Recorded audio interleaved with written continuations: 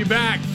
Jeff Cardozo, Patrick Dooley, and Kyle Cohen sitting in today, having a good time with Leonardo's Millhopper. Well, it's going to be a great time over on Friday at Celebration Point. The head ball coach, Steve Spurrier, is getting something cool named after him, and he joins us now on the Titan MRI hotline. Well, Coach, you've got already some football fields named after you, a restaurant, and now a street. Is this the first street ever? Mm-hmm.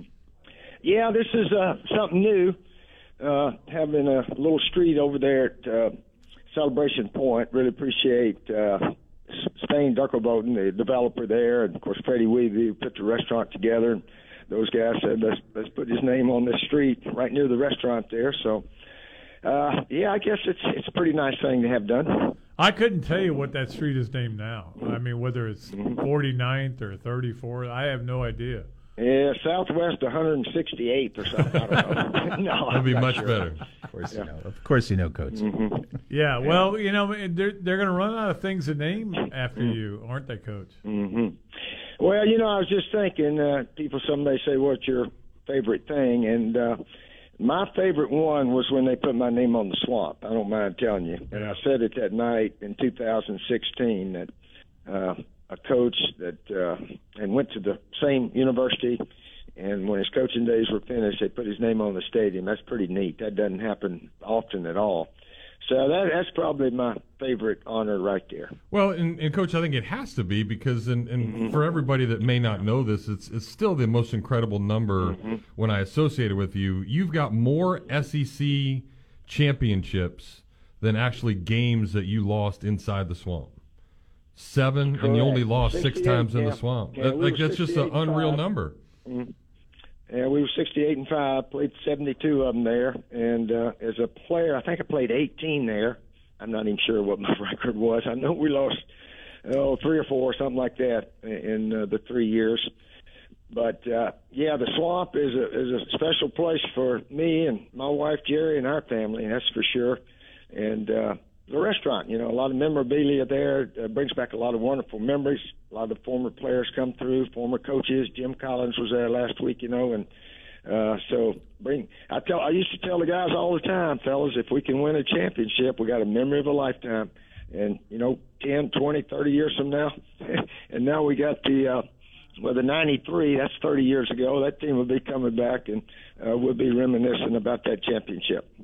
Yeah, 93 was a special year. I love that team. That team was so good, and they got a lot done. That was the Gators' first ever 11-win season, first ever win the Sugar Bowl, and we did win the SEC, beat Alabama at their home ballpark. That's true. Now, they tried to say Legion Field was neutral. You don't believe that, do you, Pat? I never believed that, and also it was a dump. I will say that, and still is. Yeah, it wasn't a big-time ballpark, but that's where we played the first 2, and then, of course, after that, they moved it to Atlanta. Yeah, that had to be hard. I mean, first of all, in 92, when you go to play there, you know, you're playing in Alabama Stadium. They played a game there every year, and that had to be hard. And to win it in 93 might have been one of the biggest wins you ever had. It's right there with, you know, top 10 anyway.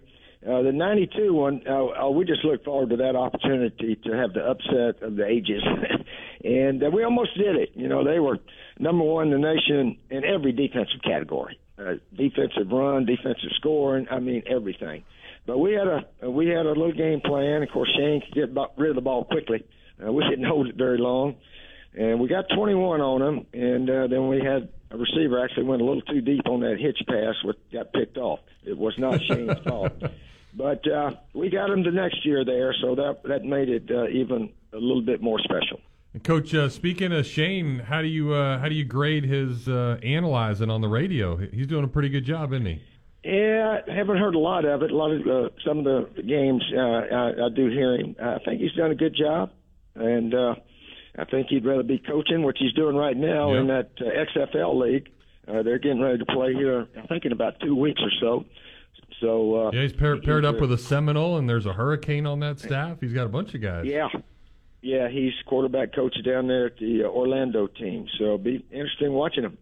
Yeah, and you also have that going on with the Coaches Award, and Coach Stoops is going to be back here, and Scotty's coaching with him, right?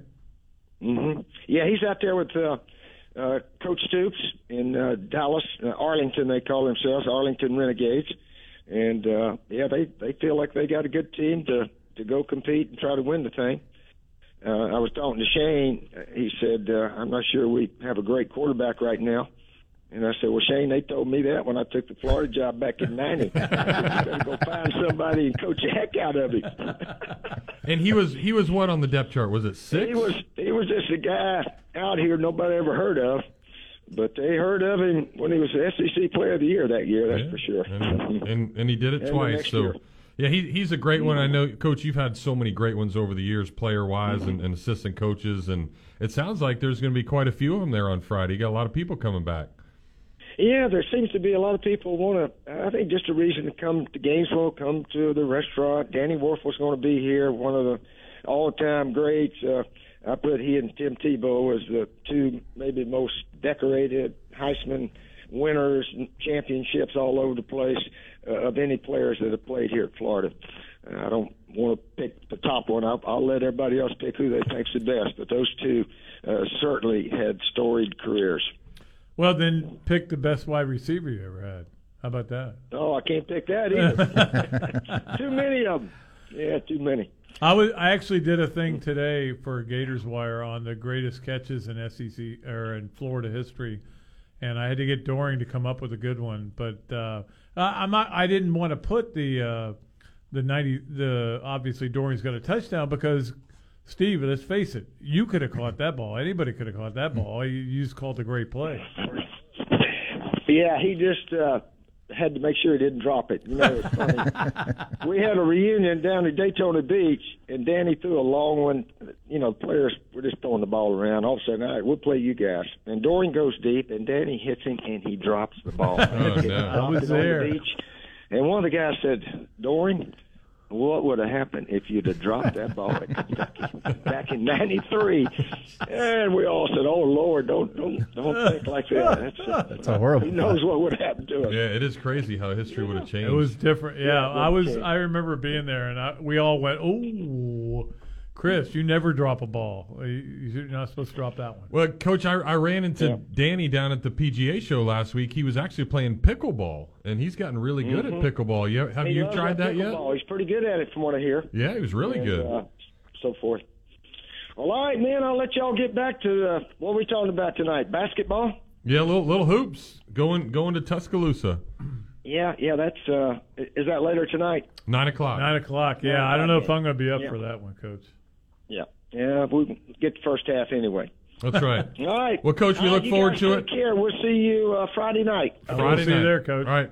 Steve Spurrier, everybody. 5:30, festivities will begin, and we've been hyping it up all week. But this is a really cool opportunity. If you're listening, you can go to Celebration Point. It's right there in the main section just outside of Spurrier's restaurant there. You've got the stage. You've got the turf field. They're going to actually paint it out like a football field. They'll have some really cool things with Danny and Chris Doring and so many other people. But, yeah, expected to be a really big crowd and an opportunity to go see Steve Spurrier way.